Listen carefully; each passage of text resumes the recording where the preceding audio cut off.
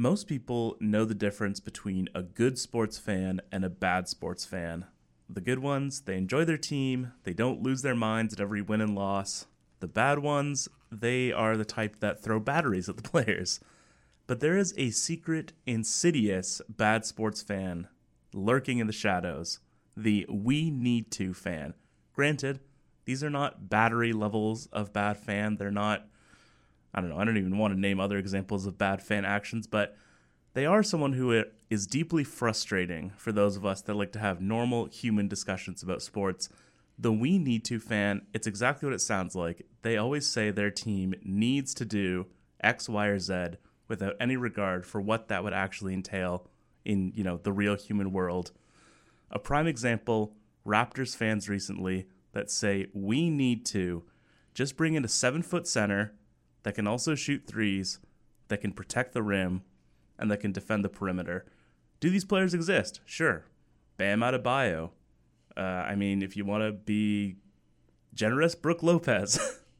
But do these players exist for Chris Boucher, Goran Dragic, and a first-round pick? I'm going to go with definitely not. It's fine to be optimistic about your team. It's even fine to be homeristic about your team, although, don't expect people to enjoy talking with you in that case either. But if you are expecting to have a reasonable dialogue with someone about your team, having a basis in reality is always a good start. And speaking of needs, you need to listen up for another episode of High Floor, Low Ceiling.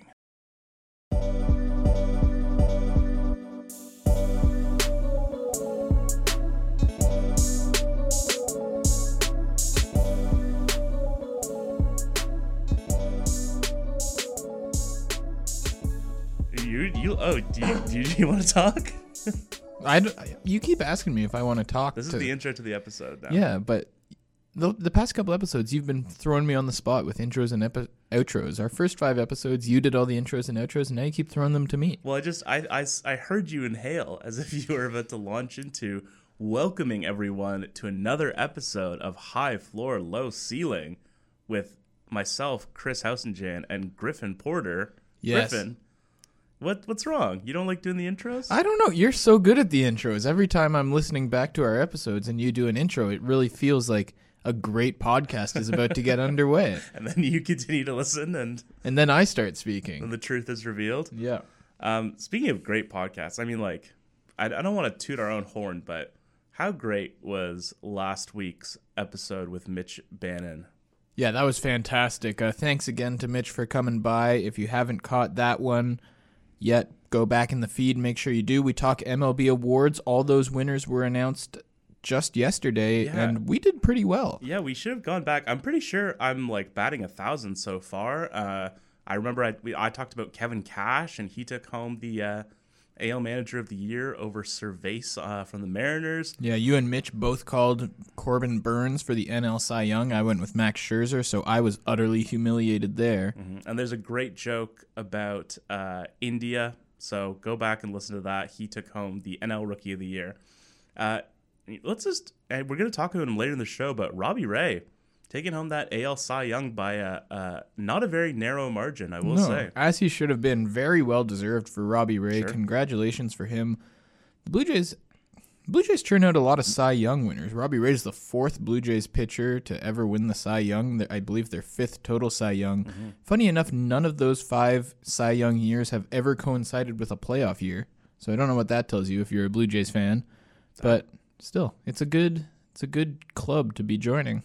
I guess so. The Blue Jays Cy Young winners. I suppose so. Could be a good omen. Robbie Ray, sort of the Roger Clemens of his time. I'm not even gonna let that stand as a joke. Roger Clemens might be the greatest pitcher who ever lived. Robbie Ray walked like 6 guys per 9 innings 1 year ago. Sure. That was a joke, to be clear. But we'll come back to baseball, and we'll come back to starting pitchers and even Robbie Ray himself. But to start off the show, we're going to put our sticks on the ice, if you will, and we're going to talk a little hockey. It's I feel like I'm being very brave by venturing back into the hockey world. This is maybe more your purview, but we're going to talk about the Toronto Maple Leafs. We haven't checked in on them since the start of the season. We're in the 15 to 20 game range for most teams at this point. And the Maple Leafs have, after a slow start, certainly, they have come out and looked quite strong. They're currently 11-5-1. They hold 23 points on the weird hockey ranking system. They are 2 points behind Florida for the lead in the Atlantic Division. They're 4 clear of Tampa behind them. The division on the whole, more competitive than we expected, Griffin, in terms of, Buffalo and Detroit, I think you would say are the two teams that maybe were not expected to really be in the mix and are both around 500 right now. Yeah, it's been a fun year in the NHL so far. A couple surprising results, both good teams being bad and bad teams being good. But those Leafs, they are white hot lately. I believe their last win made it 9 out of their last 10. Mm-hmm. And praise Jack Campbell, because without him, the NHL leader in goals against average, who knows where this team would be. They're not getting quite the offensive production that you would expect. But Jack Campbell, doesn't matter to him. He just keeps winning them hockey games. Yeah, the really interesting thing, actually, as I was sort of looking at the numbers for the Leafs, is they actually could be better than what they've shown so far. I mean, I think to a certain extent, you're going to expect some regression from Jack Campbell. He has definitely continued to impress this year, has been talked about, as a Vezina Trophy candidate. But I was looking at the underlying numbers. They are fairly average in goals for and against. I think they're right around the 10 to 15 range in both of those categories. On their current streak, they're 5-0 in 1-goal games, which 1-goal games, 1-run games, 5-point games in basketball. You tend to think that those tend to be influenced by luck to some degree, right? Definitely, yeah.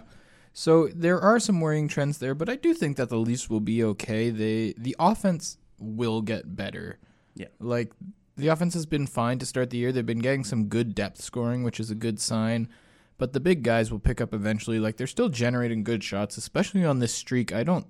Campbell's been great for them, and he's been a big reason that they're winning. But it's not like they've been being outshot by 20 and he's been stealing them games. Yeah, like I was saying, those underlying numbers, they are quite high ranking in terms of, the sort of expected goal percentage and the, shot percentage and things of that nature. Their shot percentage is actually quite low. Like, I think it's around 15 to 20th in the league. So they are generating even better chances than, they have been in terms of potting goals. So you would expect that offense to pick up. The big thing has been the power play and the penalty kill, which were huge. Black marks, black marks, right? They were bad. They were last bad year. last year, yes. And they're now, near the top of the league in power play scoring right now. So that's huge for them. As you said, winners of 9 of their last 10. They had, I think that probably maybe like the signature win of their year so far was the 4-0 win against Vegas. They had a nice little 3-game streak, which sort of legitimized them to some degree. The 4-0 win against Vegas, they had an overtime win against Tampa, and then the 5-2 win against Boston. And then they followed that up with a 5-1 loss to the Los Angeles Kings, who are better than expected, to be fair.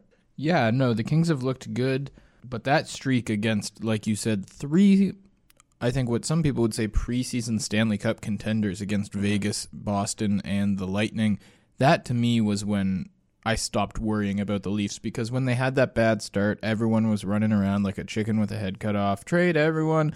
Dubas' era is over. The Shanna plan's a bust. But as always, things regress to the mean. That's my probably my central tenet in all of sports, Chris. Things regress to the mean. Yeah. People tend to overreact. The Leafs are a good hockey team, and now they're playing like it.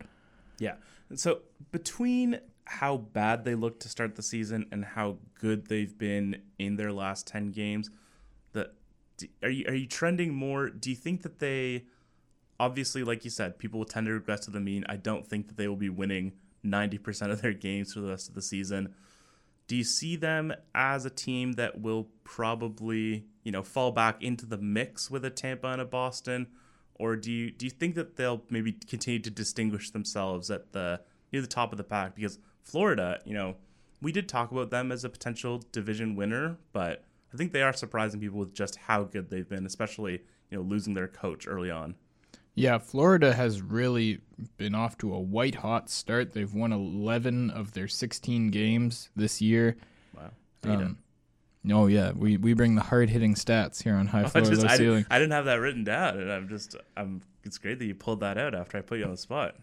Yeah, so the Panthers have really been good. I expect maybe not the Leafs dropping down to the Tampa Bay level, but Tampa Bay catching up to them. Tampa Bay's 4 points behind, but the Leafs have played 3 more games. Mm-hmm. They've basically got the same point percentage. So those, I think, you'd have to bet would be the top 3 seeds to come out of the Atlantic. I've not been impressed by the Boston Bruins. I think that they've taken a step back this year. Mm-hmm.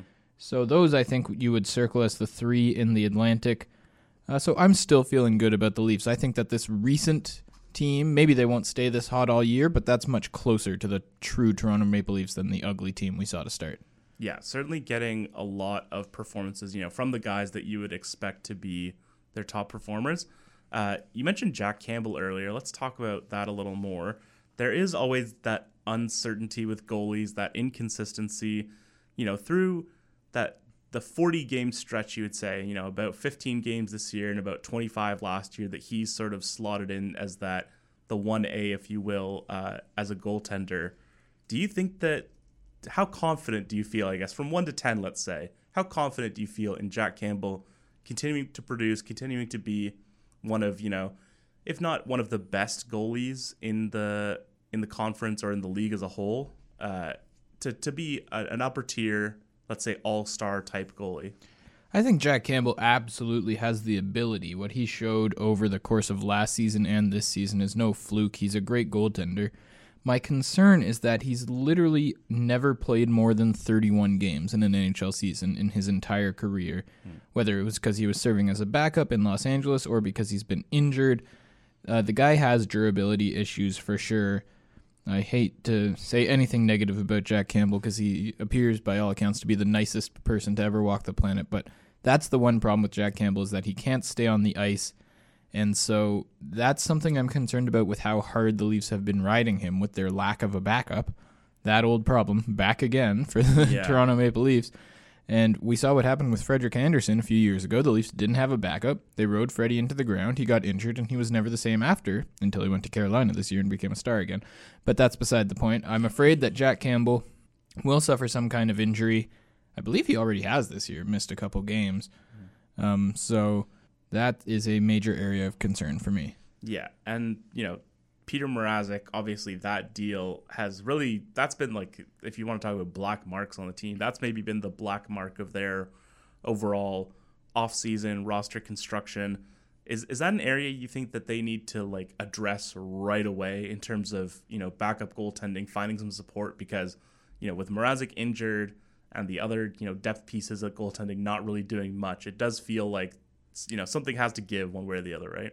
Yeah, I'm surprised that Peter Mrazek has looked so awful this year. He was a good goalie in Carolina, and I had high hopes for him. I sort of expected, if you had asked me at the start of the year, I would have been in the camp that maybe Jack Campbell would take a bit of a step back and Mrazek would sort of emerge at least as his equal. So that's been troubling for me for sure. And like we said, when you have a goalie who's had a history of injuries like Jack Campbell, you don't want to run him out there for 70 games because you have no one else who can hold down the fort to give him a night off. So I wouldn't mind them taking a look. One person who I wouldn't mind consider my favorite Leaf of the last 15 years, maybe. He's playing goalie fantastically for the San Jose Sharks right now, but I expect they'll drop out of a playoff spot as the season goes on. Let's take a look at James Reimer. Let's bring him home. That, wow. I think, would be a great compliment to Jack Campbell. That would make my day. So I'm just throwing that out there. James Reimer coming back to the Leafs. Yeah, it does. I think the big thing is that it doesn't feel like, you can place some faith in Jack Campbell being strong. Maybe you can't place faith in him being, consistent and a big, an innings eater, if you will, to use a baseball analogy. He does feel like a guy who you want a high quality backup behind him. It won't be a case of where it's even like a Grubauer type player where, you have them as the clear number one and then you have a number two behind them. I think he maybe works better as, keep him fresh, keep him in a tandem with another goalie who, when he is in net, you're not sort of writing off the game in that case. Exactly. Now, defense, that's, obviously, I've often said that the goalie is the last line of defense in a hockey game. What do you think about that? I think that's true. That reminds me of an old phrase where your most important penalty killer is your goalie. A good goalie can make a bad defense or a bad team look very good. Wow. I was making a joke, bad observation, but that is very well said on your part. Well, thank you. The Morgan Rielly TJ Brodie pairing has been quite strong. They look good in terms of Morgan Rielly's producing. He obviously signed that extension, and I think they're pretty happy with how he's produced so far this season. Quite happy, maybe you could even, if you want to. Really, we don't hedge here, but if you want to make a declarative statement, I think they're quite happy with how he's that's the playing. Level of happy you're going to go with? Quite happy? Okay, it's bold. I would even say maybe substantially happy, but I think is getting a little crazy. I think if you really wanted to go out there, you could describe them as pleased. Oh. But yeah, so no punches pulled on this episode. That top line has been really strong, I'd say. But I think they are still fielding some questions about the defensive depth, which have always been there for the last 5 years or however long. Do you think that's something that needs addressing, or that they should be prioritizing, or are they sort of in an acceptable spot for you for the time being with Rasmus Sandin and people like that? Yeah, I'm happy with the defense as is. I know that the Muzzin Hall pairing has looked a little shaky to start the year, but I think that they'll be able to bounce back. I think they've looked better recently, and those are two great defensemen, Jake Muzzin in particular, and then Sandin and Liljegren and Dermott, that sort of trio for that final pairing. I've been happy with all that, so I'm not too concerned about the Maple Leafs defense. I thought last year it was much, much improved, and this whole thing where that was the problem with the team was dead and gone, and I think that this year they'll continue to look just as good, if not better, as Rasmus Sandin continues to really impress. Yeah. I mean, if you're looking down, at the third defensive pairing, I think it's fair to say that you do feel more encouraged or more secure in that sort of that trio that you mentioned compared to, when you were looking down to the third pair in years past, certainly. Like I mentioned earlier, they have been getting a lot of contribution from, their big four offensive players, Matthews, Tavares, Marner, and now Nylander, starting maybe in the back half of last year, you'd say he sort of emerged as being, if not on par with that group of three that was always sort of talked about as the big three, he's at least, in the same conversation, wouldn't you say? Absolutely. I think William Nylander, you could make a case he's been their best player this year. Yeah, it is a conversation. We're going to talk about the team's MVP this year, and I think he does deserve to be in that conversation. Is he the guy that stands out to you as the bright spot of those four? Austin Matthews obviously missed a couple games early on, and then has been point per game since coming back. Yeah, Austin Matthews has looked great, as we know. He always does. John Tavares I've really been happy with as he's returned from that horrible injury in the playoffs last year. I think he's looked quite like his old self, so that's great. But yeah, I think Nylander, and even Mitch Marner, who had that rough start to the year, didn't score for a long time, he's starting to look more like himself as well. I'm so glad to see him getting his confidence back. And I mean, with Marner, the problem's always been between the ears, and I think he hears all the noise that people throw at him, so I'm so glad to see him playing like the player we know he can be. But yeah, I think the clear answer for me, at least from those four, has been William Nylander. He's been fantastic. He's been clutch. He's been really great on that pairing with John Tavares, and I've loved watching him play, and it feels like the Leafs are better whenever he's out on the ice. Yeah, it feels like the way that they have sort of set up the lines, especially when everyone's healthy in the lineup, those first and second lines are both sort of equally devastating. I've always been a big Mitch Marner person. He was a London Knight, of course. I love my former Knights. Do the people know that you're a London native? Is that something our fans are familiar with? I don't know. I'll throw that out there. I'm a London native. I wouldn't say I'm a London Knights fan. I was welcomed to the House of Green at one time. During my childhood, they were winning Memorial Cups and things of that nature. So I am certainly partial to the Leafs. I love, when other former Leafs do, or not Leafs, Knights. I love when former Knights do well, Yeah, you got John Tavares as well, right? Yeah, that's maybe a little before my awareness of the team. Obviously Corey Perry's the big one. And then, in recent years, there was a year where it was, Max Domi, Mitch Marner, Matthew Tkachuk, that whole squad rolled through, and Bo Horvat as well. And I am very partial to those guys. I think the frustrations with him are understandable. I was texting a friend who is a big Leafs fan, and he almost described him as a Ben Simmons, where it's clear how good he is. You know, obviously Ben Simmons pre this whole fiasco, Right. but where it's clear how good he is, and you're just like, why don't you just shoot, man? And so I think that the frustrations are definitely understandable to some degree, especially given the contract.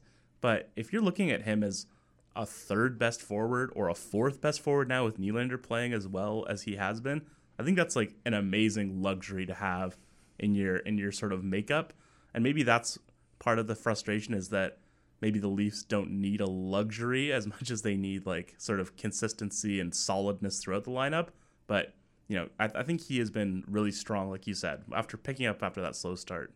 Yeah, I think where people sort of soured on Mitch Marner was when he demanded the Auston Matthews contract. Him and Matthews have very comparable salaries, and he felt that he deserved to be paid at that same level. And then Auston Matthews has gone on to become maybe the best offensive player in the league, or certainly the top three, whereas Mitch Marner has had times where he looked at that same level, but then he struggles more than Austin does. Mm-hmm. So I think that's where the frustration comes from. But absolutely, when he's on, it's nothing but great for the Leafs fans, and you're happy for the guy too. He just seems like a good young kid. I'm happy to see him succeed.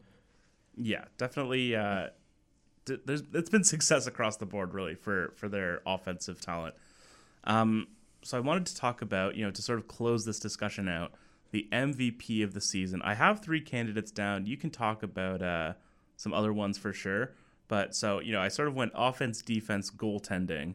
You've got Auston Matthews, who has, like I said, been a point-per-game player since he came back from the injury. And obviously, you know, if you take a couple of losses out of the column, then his record, you know, the record with him in the lineup looks even better than their overall record.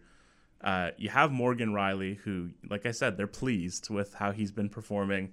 And then you have Jack Campbell. So I think I know which way you're going to trend here, but who are you voting on for the MVP of the Leafs so far this season? Yeah, I think this season the Leafs have had a lot of great players playing well, but it's got to be Jack Campbell. The guy, like we said off the top, leads the NHL in goals against average. You could make a case he's had the best performance of any goalie in the NHL so far for how much money he's making, and the fact that he was able to follow up a great season last year when maybe I was the only one, but I sort of had question marks about it just because, like I said, things tend to regress to the mean. But maybe Jack Campbell setting a new mean for himself. I'm thrilled with him, and I have no hesitation in naming him the Leafs MVP so far. Yeah, no question. I think you were totally justified in having that sort of skepticism, especially for the Leafs, who have not really had much consistency in their goaltending. Like, as long as I can remember, like, who's the last? Maybe you can answer this question. When's the last time that the Leafs had like a really strong, solid number one goalie that like you were able to put your confidence in? James Reimer. Is that true? James Reimer, Chris.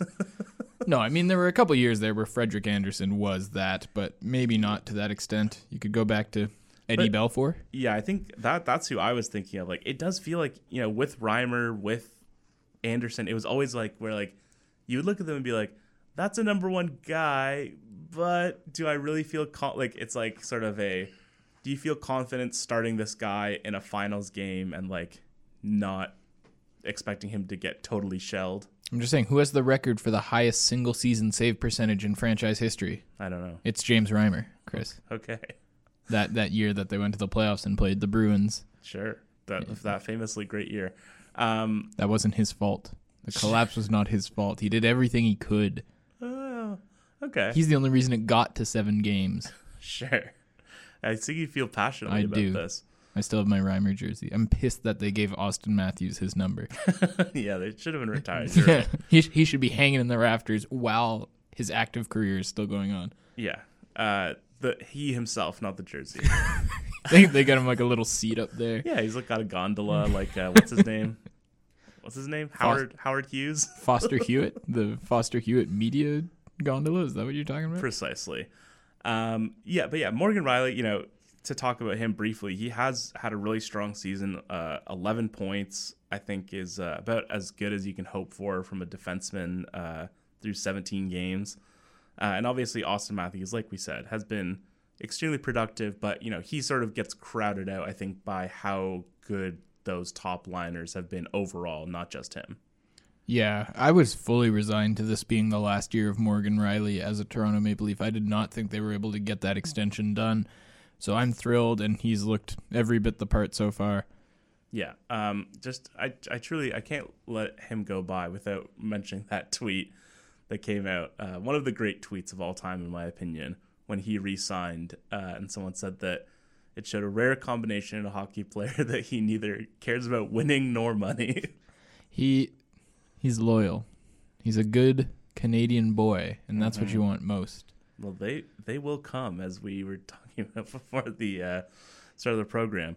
So, yes, that is the state of the Maple Leafs at the moment. I'm sure as soon as we finish recording this, they will go on an epic losing streak and fall out of playoff contention. But it's not our fault. No, certainly not. There's no such thing as a high floor, low ceiling jinx. Shout out to the Carolina Panthers. Shout out to the Arizona Cardinals. Yeah, it's not a real thing. Shout out to the LA Rams. Oh, yeah, I mean, we're not talking football this week, but no. Things have... We jinxed a lot of football teams.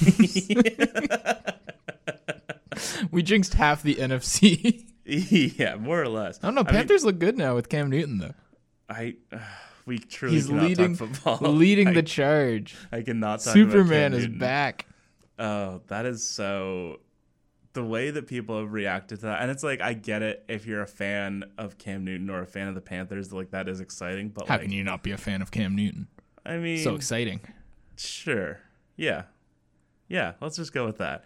But I said the Patriots are, I was talking about them as, what was it, the fourth or the fifth best team in the AFC, and now people are talking about them as a Super Bowl contender at this point. Yeah, so there you go, the high floor, low ceiling bump. It's a good thing. It depends on, yes, if a team plays well after we talk about them, it's a bump. If they slump, it's not a jinx. Not a jinx. NAJ. That's our famous acronym. Famous acronym. It's Hiflknash. Sort of sounds like a Dune language. I haven't seen it. Oh, you got to see it. Anyways, we are going to come right back with some more high floor, low ceiling, talk some NBA. Stick around. We'll be right back. Welcome back to High Floor, Low Ceiling. That might be a little offensive. We'll cut that out. Oh. Well, I don't know. I wasn't really doing anything in particular, so that's not offensive. If you think it is, then you're the problem. Yeah, maybe you need to reassess how you see things. Sorry, we're just getting real aggressive with our audience. Real aggro. Now, Griffin, you told me over the break that you have a bit prepared. I do like to preface all of my bits with a bit, but first I just wanted to check in, Chris. We have neglected, I feel like, our popular Midwest following. It's been a couple episodes since we checked in with them. So Midwest, what's up? How you doing?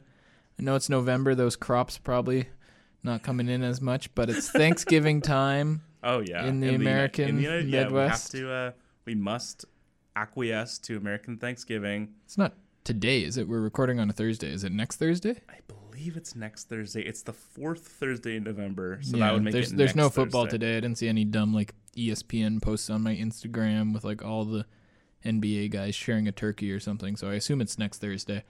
Precisely. Big shout out to the Midwest, though. Thanksgiving is a time to give thanks to all you farmers out there. Yeah, so. I have some, we didn't discuss this, but I have some Midwestern content here, Griffin. Oh. A tweet that someone sent to me the other day. So it starts with, how do you politely tell your visitor that it's time to go home? And in this meme, I guess it's really more of a screenshot than a meme. I want to differentiate those.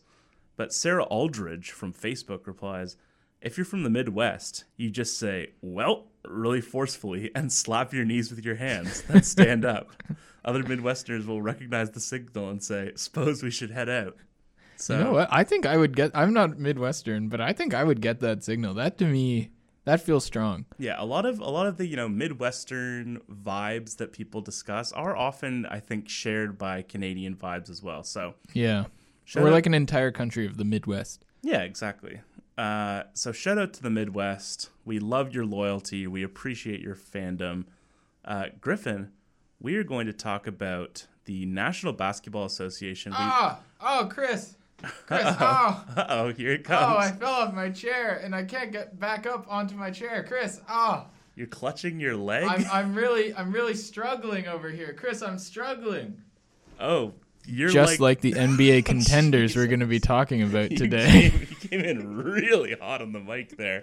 I thought that would really drive home the bit. Hopefully the levels will have been equalized in post-production and our loyal listeners will not have had their speakers blown out. But yes, as you alluded to with that great bit. Thank you. We're going to be talking about some struggling NBA contenders. I wanted to say that it was, talking about the conference finalists from last year.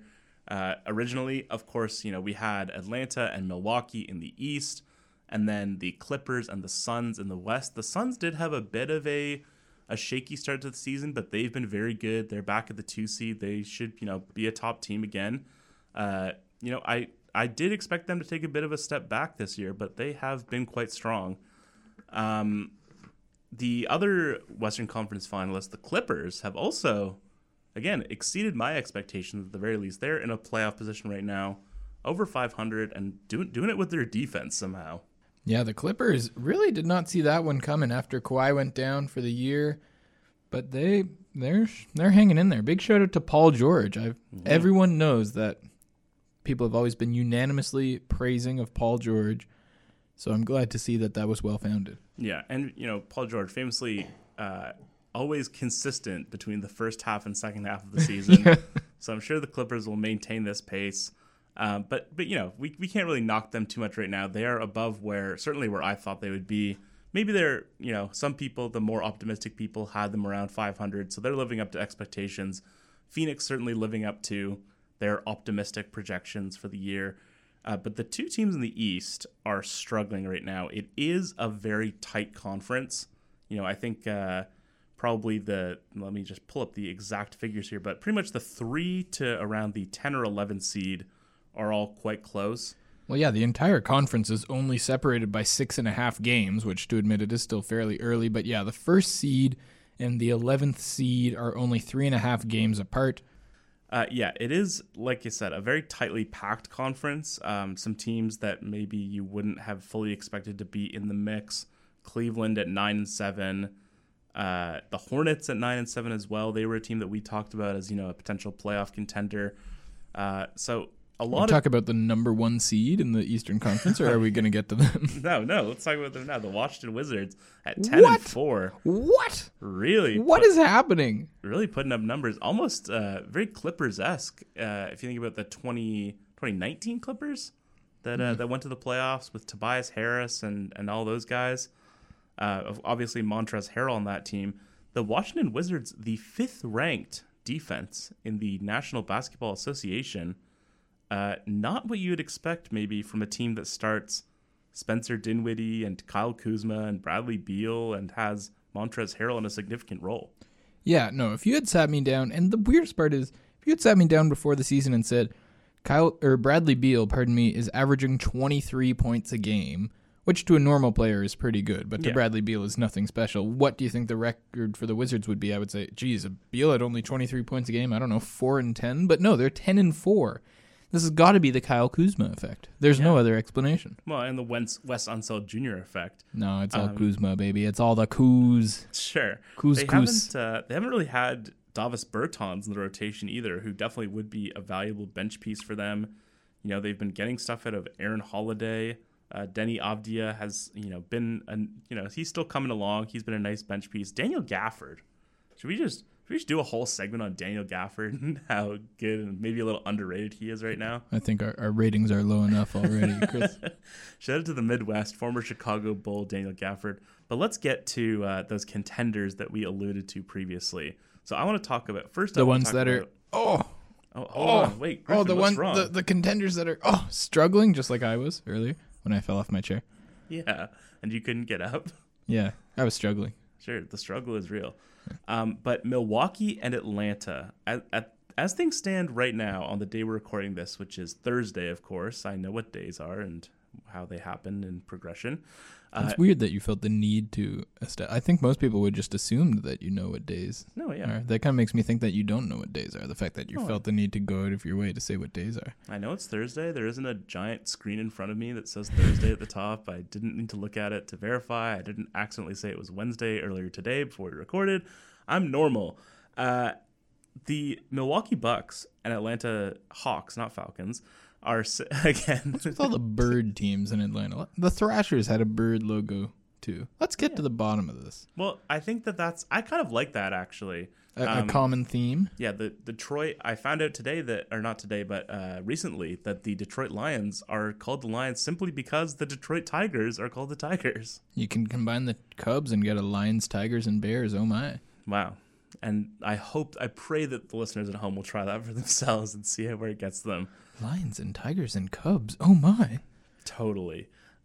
Milwaukee. Don't you mean Toto, Ali? Come on. That was good. That was off the top of my head. It was pretty good. The Hawks and the Bucks are the 11 and 12 seed. The Bucks are 7 and 8. The Hawks are 7 and 9.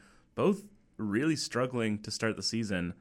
Let's talk about the Hawks first. The 5th ranked offense in the NBA. The 28th ranked defense. Love a good run and gun team. That's a really fun sentence. Bit of a 2018 Cavaliers vibe here. They just lost DeAndre Hunter for 8 weeks, which might cause problems for their defense as well. Is this? Let's play a little real or fake. Is this a tough start to the season, or is this, as I have written here, and it's just a nice turn of phrase, is this the Cinderella team? Turn them back into a pumpkin, Griffin. Shout out to the Midwest. Pumpkins? Pumpkins are a Midwest shout-out? Sure. They're crops. You're always talking about the crops. You can't harp on me for talking about pumpkins. That's fair. That's fair. Where do gourds grow, though? States that produce the most pumpkins. One sec. You talk about the Hawks. Yeah. So for me personally, my feelings on the Hawks, I don't know. I started out, sort of the offseason thinking that they would probably take a step back. Obviously, the Eastern Conference Finals, however you feel about how good the Hawks were last season, I don't think they're really the kind of team you think of when you think Eastern Conference Finals. You're almost reminded of, I guess the Eastern Conference Finals have usually been pretty solid. There's been some Celtics years where they weren't particularly inspiring and ended up in the Eastern Conference Finals. But even if you compare them to like the 2016 Raptors, I don't think that they were on that level. And that wasn't, an amazing team. It was a really strong team, but not an amazing one. But then I sort of got convinced over time, mainly because everyone seemed to be so unanimously still high on them, that they were going to continue to be good this year. And I'm starting to think that their talent isn't quite there in terms of a team that you'd expect to be, in the 50 win range. Like, they don't have a ton of depth. Their role players are strong. Like, John Collins is great. Clint Capella is great. And then it's like, is Kevin Huerter really a 6th man of the year contender like he was being hyped up as at the start of the year? Like, are there other bench guys really that strong? I'm a little dubious. Yeah, I know what you mean. And I do feel like with the Hawks, this is more of a symptom of some real problems than it is just a bad start.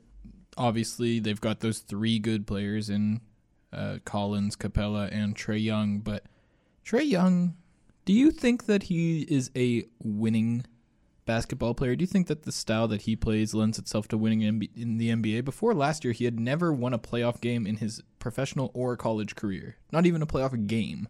I am a big Trae Young fan.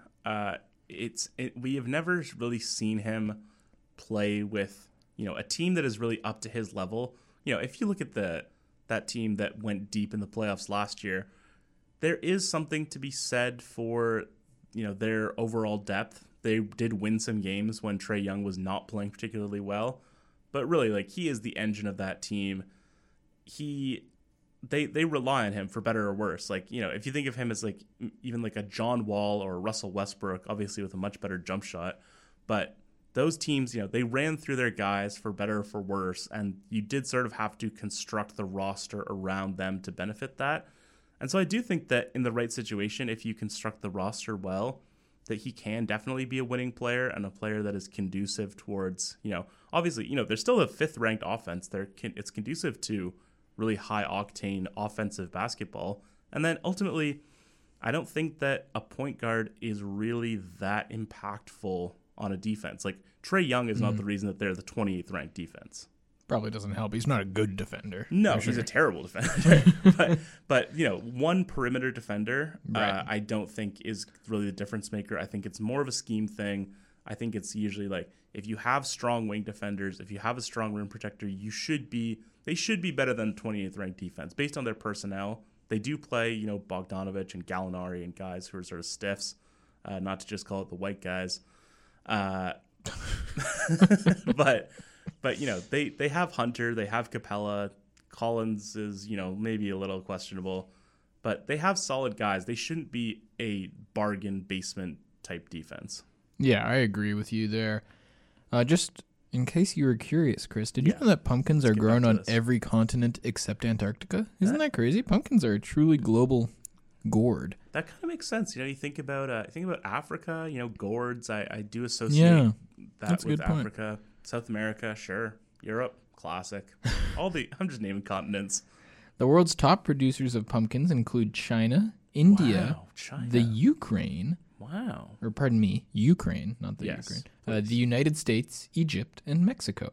But the top 4 states that grow the most pumpkins are Illinois, Pennsylvania, New York, and Indiana. So definitely a Midwest flair there. Not exclusively a Midwest crop, but I will give it to you. Shout out to the Midwest for your pumpkin crop. we're broaching on New England. Shout out to them as well. But I think I'll take a W there. Let's move on to the Milwaukee Bucks. They, unlike the Hawks, I was a little surprised looking at their numbers. They're the 15th ranked offense. They're the 19th ranked defense. But I think ultimately you're just going to play the injury card here, right? Yeah, I think so. The Bucks have been banged up left, right, and center, but Giannis is back. He just dropped 45 on the Lakers last night. Middleton finally getting back as well, so I think the Bucks are going to be just fine. Grayson Allen's looked really good for them. That looked like a great pickup. So I'm excited to see what they can do. Like you said, they're 24th in the league in assists per game. I wouldn't mind seeing that ball moving a little more, but I think they'll be just fine. Yeah, like when you look at their top minutes guys, it's like it is Grayson Allen, it's Pat Connaughton, it's Jordan Nwora. They have not had their guys. Brook Lopez has only played 1 game, so it's understandable, but it is a little bit maybe it does raise some questions certainly, and obviously maybe once they get their full team back, they do seem like the kind of team to me that'll rattle off a win streak and will win 16 of 20 or something crazy like that. So I wanted to pose it this way to you: if you can place a bet on one of these two things happening. The one is that the Bucks will be the number 1 seed in the East at the end of the year. And the other one is that they are not a home court team in the first round. So they are the 5th to 8th seed. Which one are you betting on in this situation? That's a good question. I think it's more likely that they're the number 1 seed. They're only 3.5 games out right now. The only team in between them and the number 1 seed that's actually on their level is the Brooklyn Nets. I think the Bucks are more likely to be the number 1 seed than to not host a playoff series. Yeah. I do agree with you. Other than the Wizards, who are obviously the outlier here, I think the conference, after some hot starts from the Bulls and the Heat, particularly, a little pun there, hot Heat, things are looking more normal. So if you take Washington out of the equation because they are like such an outlier at this point, it goes Brooklyn, Chicago, Miami are at the top, and then you have the sort of middle of Charlotte, Cleveland, New York, Philly, Boston, Toronto, and then you can throw Atlanta in there. And so if you take Milwaukee and you can even swap them with Washington, really. Like if you put Milwaukee at the top and Washington at the 11th spot, that looks like a pretty normal Eastern Conference based on what we expected. Obviously, Cleveland being the 6th seed is probably the big outstanding one there. But that's not like, you wouldn't look at those standings and be like, holy cow. Yeah, no, it has normalized a bit. Things regress to the mean, Chris. I'm telling you. Wow, that's the theme. Yeah, it's the theme of life. So true, King. But let's, we're running low on time here, and I need us to have this discussion. It's time to talk about the Los Angeles Lakers. Oh boy. This is something that, as we were discussing what to talk about in today's episode, I messaged you, do we dare talk about the Lakers? Because they are such a whole discussion unto themselves. They're now 8-8. They are 500. They are, why didn't I write this down? What seed are they right now? They are the 8th seed, tied with Portland at 8-8. Memphis at 7-7 as well. I think so. I'll just list you their negative point differential. Yes, they have been bad. There's no getting around it, even though they are 500. But I think their 8 losses perfectly sum up the way their season has gone. So it's sort of a 4-4. So the first 4 that they've lost to are Golden State, Phoenix, Chicago, and Milwaukee. 4 really good teams. Sounds normal, right? The other 4 teams that they've lost to are the Blazers, the Timberwolves, and the Thunder twice. So I think that dichotomy is really defining their season right now. Like, they lose to really good teams, and then they lose to really bad teams as well for some reason. Not that the Blazers are bad, but like they're not good. Having 2 losses to the Thunder is really crazy. Like, if you take those out, the Thunder are 4-8 in their other games that aren't against the Lakers. And then, you contrast that with the really good teams that they've lost to. They've been missing LeBron. They just got Talen Horton-Tucker back, who has been quite good for them in his first few games. I'm gonna start here and broach this subject, which I think I have talked about before on this show. Certainly, I think we have talked about it in our conversations about basketball. Is this the new normal for LeBron James? Do we need to dispose of the sort of the Iron Man perspective on him, the he's always going to be good perspective, he's going to be healthy in the playoffs and he's going to take you to a conference finals or a finals? Like, is it time for that narrative to end for LeBron? No. Come on. Come on. This is the best player in the world we're talking about. This is LeBron freaking James. Yes, I do think that he will no longer play 82 games a year. The guy's played the most minutes in NBA history in not even close to the most years. Like, it's a high concentration of minutes on his body, and I think he doesn't like load management. He's been very clear about that, but I think more than anything else, LeBron knows his body. He knows how to take care of his body better than just about anyone does their body. So I think that he will recognize its benefits, and I think that the Lakers will continue to take it easy on him. But for someone who doesn't like load management, he has missed at least 15 games. Oh, I guess that was the COVID year, so they didn't play 82 games. But he has missed a fair amount of time in every year so far with the Lakers. But he doesn't miss them for no reason. Sure. That's the thing. I mean, yeah, but the thing is, like, that is when you start to see the guys breaking down, is when they have nagging injuries, is when they can't get 100% right. We saw it in the playoffs last year with LeBron. Right, which is why I think he will come around to the benefits of load management, because he's no dummy and he'll realize that it's best for him. But I think the narrative of him not being able to carry a team when healthy, I think that is still there, still very prevalent. He's still the Lakers' most important player. Sure. Still the best player in the Western Conference, I'd say, at least. Yeah, I mean, I think maybe the thing that I am past at this point is saying, that in a Game 7 of the Finals, there's no player you would rather want than LeBron James. I think that I am past that point for him. And do you disagree? Like, I can see. I'm not going to say that you're wrong. I might still take him. I think that he impacts the ability to win a game more than anyone else in the league.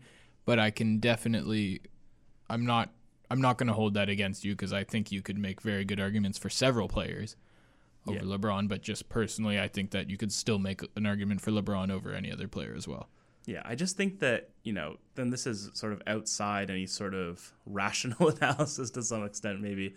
But when you think about, like, guys who can will their team to a win in a playoff game and can just say, I'm not going to lose this game, I'm going to destroy everyone, and it's going to work.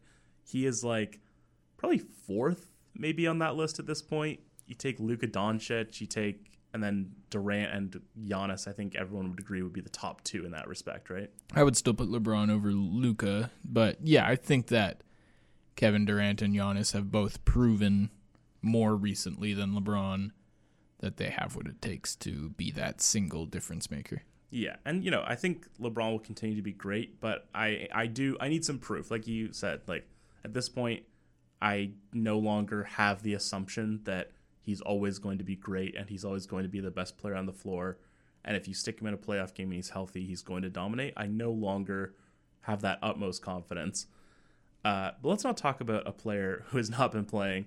Let's talk about a player who has been on the court. I'm going to call a high floor, no ceiling, no hedging. Has the Russell Westbrook Lakers experiment, is it already a failure? Yeah. Yeah. Yeah. I'd say so. He's not looked good. He's looked bad. And the thing is, the question that still looms over this team, which is when they're fully healthy, what does Russell Westbrook do for you? Yes. Is still there and has not been solved. When LeBron gets back, you want the ball in his hands. He is the one who runs your offense. So what does Russell Westbrook do? Does he stand in the corner and shoot threes? I hope not, because he's bad at that. Yeah. So is he just like the league's best slasher? I guess so. I guess that's his role. Or do you put the ball in his hands more often and have LeBron play off the ball, but then you're minimizing the impact of the best player of all time? So I don't get, from the moment this trade was made, I didn't get how Russ and LeBron fit together with Anthony Davis, and I still don't get it. Nothing about that. I feel like Frank Vogel has been given a bit of an impossible task here, and as with all due respect to him, I think he's a great coach, but I don't think he's done anything to solve it. Yeah, the argument that I heard over the offseason that I did buy into in terms of Westbrook's impact on the Lakers and in a positive light is when LeBron is out, or when LeBron, needs to take a night off, or just, he needs to dial down the usage in the regular season. Westbrook is a great regular season player. He wins you games in the regular season. He's taken teams to the playoffs. Like last year with the Wizards, he did take them to the playoffs. Like you can't really deny that, even though I think both of us are not huge Russell Westbrook fans. I'm a Russell Westbrook respecter. I'll put it that way. I don't even think I would go that far myself personally, but we're not diehard Russell Westbrook supporters by any stretch of the imagination. I think that the appeal was in a situation exactly like this. LeBron James is out for 6 weeks or however long he's out, and then Russell Westbrook can get you. They've been 500. I guess is the nicest thing you can say about them. Like I guess if he is bringing them to a 500 mark as the most. I can't call him the best player, and I can't call him the most consistent player, and I can't call him. He's again. We'll go back to this. He's an innings eater. He gives you minutes. He gives you points. He does things on the court. But if this is what he is supposed to be for, then he's not even excelling in this role is the problem. And then, like you said, it creates a ton of problems when you get to the playoffs. Yeah. So. If you say they want to get out of this, is there a way out? Is there a trade to be made? Is there a Russell Westbrook swap to be made? I don't see anyone taking on Russell Westbrook. I don't see them admitting that it was a mistake this often either. I think he is there to stay for better or for worse. Probably for worse. That's a long stay is the thing. You think about how they could have had like Caruso and Kentavious Caldwell-Pope, and they could have had Buddy Hield potentially, like guys who are thriving this year in particular. Yeah. Like it does feel like a really possibly a franchise sinking mistake for the near future. Let's go back to the Bucks. They're the same game we played with the Bucks. You can bet on one of these two things for the Lakers this year. You can bet on them being a home court team in the playoffs, so a top 4 seed. Or you can bet on them being in the play-in game. Which are you betting on? An 8 through 12 seed. An 8 through whatever it is. So I guess 10? You can count 7 through 10. You can pretty safely count the Warriors and the Suns as 2 of the 4 home court seeds. The Jazz look good as well. Can the Lakers make a light charge, assuming LeBron's around for most of the season for that 4th seed? They'd have to fight with the Mavericks, the Nuggets, the Clippers. Yeah, give me the Lakers as the 4th seed. if not the 3rd seed. Yeah, that's the thing is like I do think that they can turn it around. I don't think it's too late. I think them getting to 500 was like a real boon for them. Like that definitely it makes you more optimistic about them than you were, a little while ago. They had some close wins. They had an overtime win, 2 overtime wins, one against the Hornets, one against the Heat. And then they followed that up with a 24-point loss to the Timberwolves. They're now coming off of back-to-back losses. They have a road trip here, which I think will be really significant for them. They lost to the Bucks last night, and then they played the Celtics, the Pistons, the Knicks, and the Pacers on the road. If you come out of that 4-0, which is totally plausible, then you're in really strong shape. Yeah, that's another thing is that they've only played 16 games and they've played 12 of their home games already. They're gonna have a road heavy schedule for the rest of the season, which could lend itself to more rest and missed games for LeBron at least. Yeah, so definitely an interesting situation. They're frankly exhausting to talk about. They have so much, there's so much tied up in them. They are the Lakers. They are the team that won a title 2 years ago and then flamed out. They are the team with LeBron on them. They are the team with Russell Westbrook on them. So the chief tenants of Crypto.com Arena. Oh yeah, we didn't even talk about Crypto.com Arena. The Lakers are dead. Wow, that's it. The renaming of Staples Center. The franchise is over. Pack them up, send them back to Minneapolis. Cheers. I'll drink to that. I don't have a beverage, but yes, that will do it for our NBA discussion for this week. We're going to do one more quick segment. This is a quick hitter. Maybe not as fun as we traditionally like to do, but certainly I'm going to have some fun here. Just before we get into that, speaking of beverages, do you think it's a bad thing that I have my water bottle right next to the bottle of Santa Spray here? That Santa we have in spray? this Santa spray, like sanitizing spray. It's like anti-germ stuff. So they're pretty different bottles, so I don't think I would accidentally drink from the Santa spray, but I have grabbed it once or twice by accident. I thought you said Santa spray. Let me just lean out here for a second and take a look. I feel like this is begging for me to drink bleach. Well, I won't even make a joke about that. That's not appropriate. Thank you. But yeah, I mean, I see your conundrum. Maybe I'll just slide my water bottle over a little bit. Yeah, not to tell on ourselves, but you really shouldn't have a water bottle in here at all in our It's studio. got its lid on. Okay. I'm responsible. I'm safe. Okay. But let's do this quick hit. We're going to talk about some free agent pitchers. This came... Sorry. That was water, right? Yeah. Okay. Yeah, I'm pretty sure. Tasted like water. Got to keep the mouth moist for the listeners. Sure. No one would listen to this if I didn't have a moist mouth. Sure. Speaking of moist mouth, Moist Monk has not been a great performer for the Lakers this year. Let's talk about some free agent pitchers. We talked about this a little bit with Mitch Bannon. I want us to dive a little deeper, although still doing quick hits here. I didn't fully explain maybe when we were talking about it what exactly I'm talking about here. How did you approach this? Did you approach this as you are predicting where they're going to go? Were you saying it's a good fit? Were you saying where you'd like to see them go? How did you? Yeah, I was saying in a few months, this is what uniform I think this guy will be wearing. Okay, I think I went a little bit more towards, what would be a good fit and things of that nature. Mainly because I think more likely than not, most players re-sign with their team, generally speaking, and so it's not quite as interesting to be like these guys are all going to be back with their same team again. Yeah, a lot of my guys are returning. I'm gonna tip my cap a little bit. So I'll be the tip hot my taker. hand. I'll be the hot taker for this segment. So obviously Noah Syndergaard to the Los Angeles Angels. That was a big surprise. Did you like that move? Because I was going to talk about him. We didn't get to it in our talk with Mitch, but I was going to talk about him as a Blue Jays target. Yeah, I thought he was a Blue Jays target as well. I do like that move for the Angels. Sort of a 1-year prove-em deal, so the Angels aren't tied into this guy long term. They have this problem. They've got 2 generational talents, 3 if you count Anthony Rendon, and they keep wasting them. So I am all for the Angels throwing money at the problem as opposed to giving it up and tearing it down like Oakland or Tampa Bay might. So, yeah, props to the Angels. Keep trying. Yeah, but don't I want to see you do well.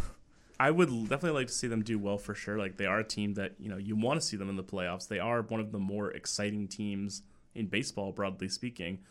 But don't you think that they maybe should have gone for a more consistent option rather than making a splashy move and betting on a guy to, regain his form. Like, isn't that kind of what their problem has been, that they're making sort of these bets rather than going for consistency? Yeah, that's a good point. I do see where you're coming from with that, but I think that they're trying to hit big on a couple of players, and it hasn't. Sometimes it's worked out for them in the past with Shohei Ohtani. Sometimes it hasn't with like Justin Upton or Anthony Rendon.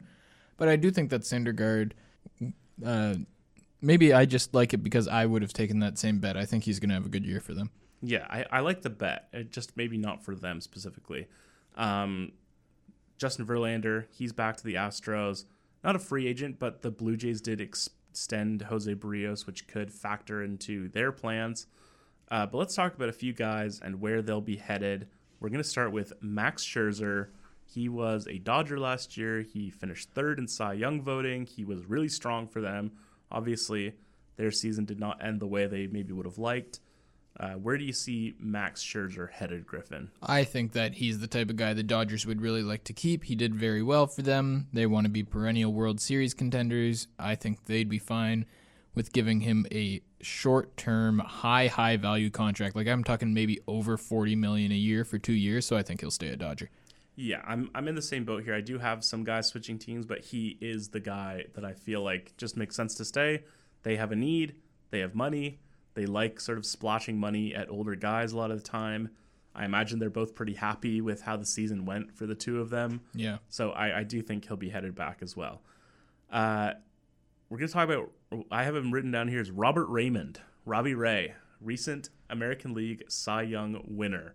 Where's he headed next year? Yes, Griffin? full credit to him. It was fun having you around, Robbie Ray. Enjoy the Los Angeles Angels. Enjoy the Los Angeles Angels. That's my guess for him. He seems like the type of guy who the Angels would throw a lot of money at, in that he is flawed and that they'll pay him for this year's production and then he'll regress a little bit. So I think he seems like the type of guy, to put it in basketball terms, that the Knicks would give like a max contract to and then would never be quite the same. Like, would still be solid, but never quite the same. So that's sort of how I view the Angels. I think Robbie Ray will be there. Yeah, I really like that pick. I like it maybe even more than my own pick. I do have him returning as well to the Blue Jays. They're looking for starting pitching regardless. They're losing, if you want to say 1.5 guys out of their rotation between Ray and Steven Matz. And I think a lot of teams, I think you can say the Jays, the Red Sox, and the Angels are the 3 teams that, might be willing to really shell out for a starting pitcher this year. And I think he's probably going to, I think the other teams that are, sort of poking around might not be willing to give him that kind of contract. And that's why I'm trending towards him coming back to the Blue Jays. And again, like Scherzer, I think they're both happy with what they got out of last season. Are you there? Yeah. No, sorry. I thought you were going to queue up the next guy.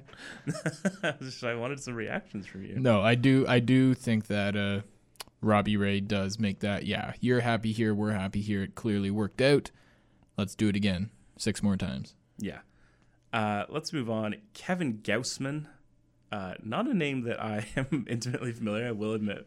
No, but pitched great this year. Yeah, had a really great year for the Giants. Obviously a team that, I don't know, I will be interested to see what the Giants do this offseason. They have a lot of free agents and, Buster Posey retired. Yeah, and I think, they feel more confident in the sustainability of their team than I do, but they certainly seem like a team that is obviously a prime regression candidate. You can't win 107 games back to back unless you're like a dynastic team. But where do you see Gausman ending up? I think Gausman's one of the returners. The Giants will give him a lot of money. Like we said with Robbie Ray and Max Scherzer, it's a case of it finally clicked when I was here. And would I want to risk going somewhere else? I mean, you'd risk it if you secure your big payday, and then who cares if it doesn't work out? But I think the Giants will want to keep this thing rolling. I think this is the kind of season that changes your franchise timeline a bit, and Kevin Gausman was a big piece of that, so I think that they'll be willing to give him a big truck of money. Yeah, I definitely do see the logic there. I have him as maybe the target for the Red Sox. He does feel like a Red Sox kind of guy. They're almost similar to the Dodgers in some way, maybe like a tier below the Dodgers. He's a little older. He's a solid starter. He won't break the bank to the same degree as like a Robbie Ray or a Max Scherzer might. And if you look at like they do they have some major holes in their starting rotation for sure. So I think they will be going for a free agent pitcher. I think they'll be going for an upper tier guy, if not the tippy top guy. And I think Gausman maybe makes sense as the guy that they target. Yeah, I like that too. That does seem like a Red Sox type of signing. It'd be tough to play in Fenway, but I think he could handle it. Yeah, and he had some solid years for the Orioles as well. Let's move on to Marcus Stroman, who had a really consistent contract basically for the Mets. Like he had a few really solid years. Like is a very consistent innings eater kind of guy. Where do you see him ending up, Griffin? Marcus Stroman had a bit of a dark horse. I have him a Detroit Tiger. I think Detroit has shown a willingness to spend this year. They've already been rumored to be linked to Carlos Correa. AJ Hinch managing there. The American League Central is wide open. No real good teams there. So I think that they'll be looking to improve their rotation this year, and I think Stroman's a prime candidate for them. I really like that. I went a similar route. This is maybe a little bit outside of the realm of realism, but what about Marcus Stroman, the Baltimore Oriole? It's similar to the Hyun-Jin Ryu signing for the Jays, I think, where you have a young team and you're stabilizing a little bit with an older starting pitcher. He's really consistent, like he has been almost his whole career. He's been really solidly like low threes ERA. Like he doesn't really tend to have those years where he spikes and things like that. He's an innings eater. He's probably not going to outperform his contract, but he's also probably going to be worth the money. He might be a ways outside of the Orioles' price range is the big thing for them. But, he's a stabilizing force. He would be a marketable player, I think, in Baltimore, who they sort of lack that kind of player. Yeah, and you know that he can pitch in the AL East. He did it for years. Yeah, I like that idea. That wasn't one that didn't occur to me, but I like that. Yeah, and like I said, like it could be a little outside their budget, but if they did want to, commit to a multi-year deal, commit to spending a little money to get a guy, I think that would be the type of guy that they would be targeting. Zach Greinke, he is in the mix.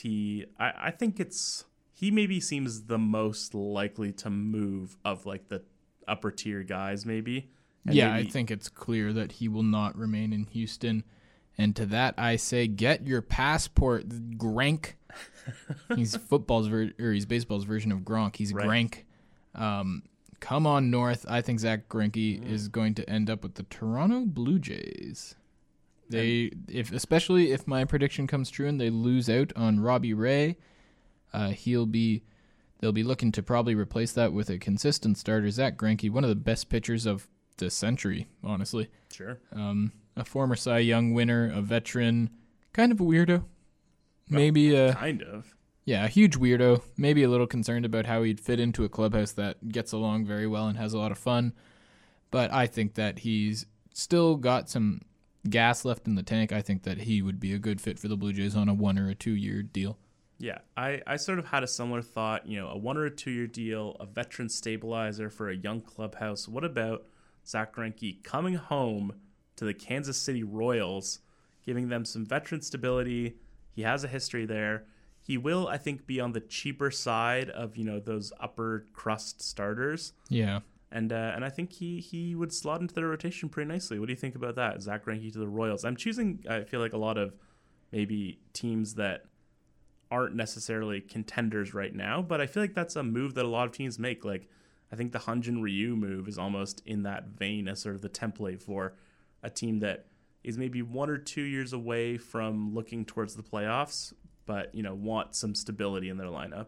Yeah, that's something that I agree with. I do fear that with Greinke, he's just a little too old. Like, Ryu was 31 when he signed that Jays contract. Greinke's 38. Yeah. So that I worry about the timeline matching up a little bit there with the Royals, but he did have some great years there. Won a Cy Young in 2009 with the Royals. So I could definitely see that happening, but I don't know. I'm not sure why you'd do that from Kansas City's point of view, especially for a guy who might not be like the strongest leader. Yeah, I think maybe the personality side is a bit of a question there. But like I said, maybe a stabilizer for them, and you don't want too much tumult in your lineup. in terms of having a ton of young guys and stuff like that. But we have one more, and that is the one and only Clayton Kershaw. Dodgers. You want to talk about? Sorry, Dodgers. You want to talk about the Sorry, best he's going to the Dodgers. pitchers of the 21st century? Dodgers? He'd certainly be on the list. No, Yeah.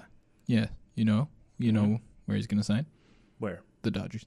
And why is that? No chance, because he's Clayton Kershaw. Yeah. Dodger for life. No chance he leaves. No chance they let him leave. I think that if some team would probably throw a bunch of money at him, I don't think he'd be interested. He seems like the type of guy who, at this point, the Dodgers can give him everything he wants. They'll still give him a lot of money. They'll give him a good chance at another ring. He knows it there. Clearly loves it there. I think he's a Dodger for life. But don't you think that if they're put in a position where they're picking between Max Scherzer and Clayton Kershaw, even at different price points, they're gonna pick Scherzer every time, don't you think? He was better this year, and he seems to have more left in the tank. If you're talking about aging great future Hall of Famers, I don't think I don't think Kershaw will make them pick. I think he'll be happy to take a discount.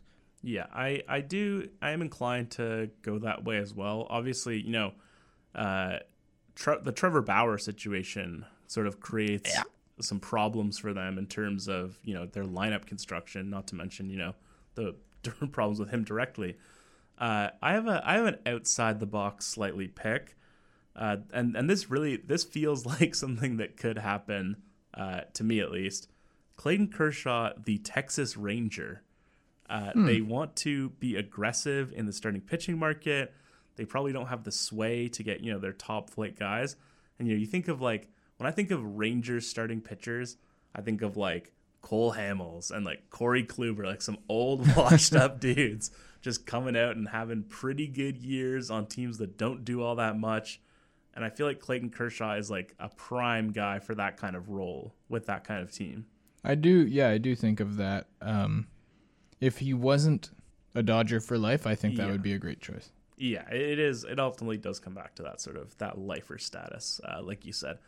But that will do it for our discussion on some free agent pitchers. I think we will definitely come back to free agency in general. It's a fun time in the MLB right now. Until it all gets locked out in 2 weeks. Yeah, that's the thing with Major League Baseball is you can never quite tell. You couldn't plan a show 2 weeks in advance to talk about MLB free agency the way you could with NBA free agency. Yeah, it all happens all the time, or nothing happens.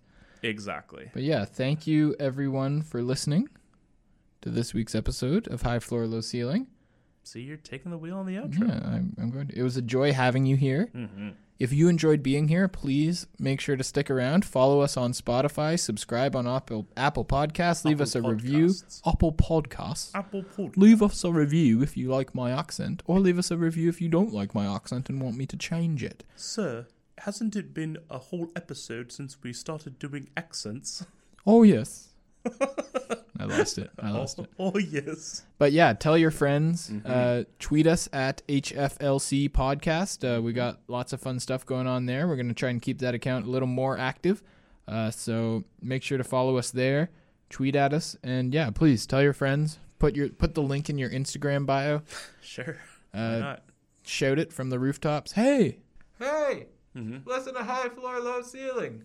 Wow. Could you tell I was on a rooftop? It sounded like you had fallen off of your chair and you were struggling. No, who can struggle when listen to High Floor and Low Ceiling? So yeah, tell your friends, tell yourself, most importantly, tell yourself that you love yourself and that listening to High Floor, Low Ceiling makes you better. Yeah, self-love. You can follow Griffin at GriffinPorter97 on Twitter. You can follow me at CHouseandJan. That's Chow like the food, Sun like your male heir, and Jan like Michael's boss on the first few seasons of The Office. His erstwhile girlfriend, Jan Levinson Gould. A compelling character, I always thought. Her downward spiral was really a well-executed arc. Yeah, she's one of the more realized characters on The Office, I would shout say. out to Melora Hardin, a great performance. I listen to Office Ladies Pod a lot. Shout out to Jenna Fisher and Angela Kinsey as well, then. Yes. And the Earwolf Network at large. Yeah, who I believe will be joining any day now. Yeah, we're pitching it to them. We are a comedy podcast, ultimately. Yeah. But that's going to do it. Because these takes are laughable. Sure. But that's going to do it for this week's episode. Until next time, keep your floors high and your ceilings low. Bye for now. Nice. That was lit.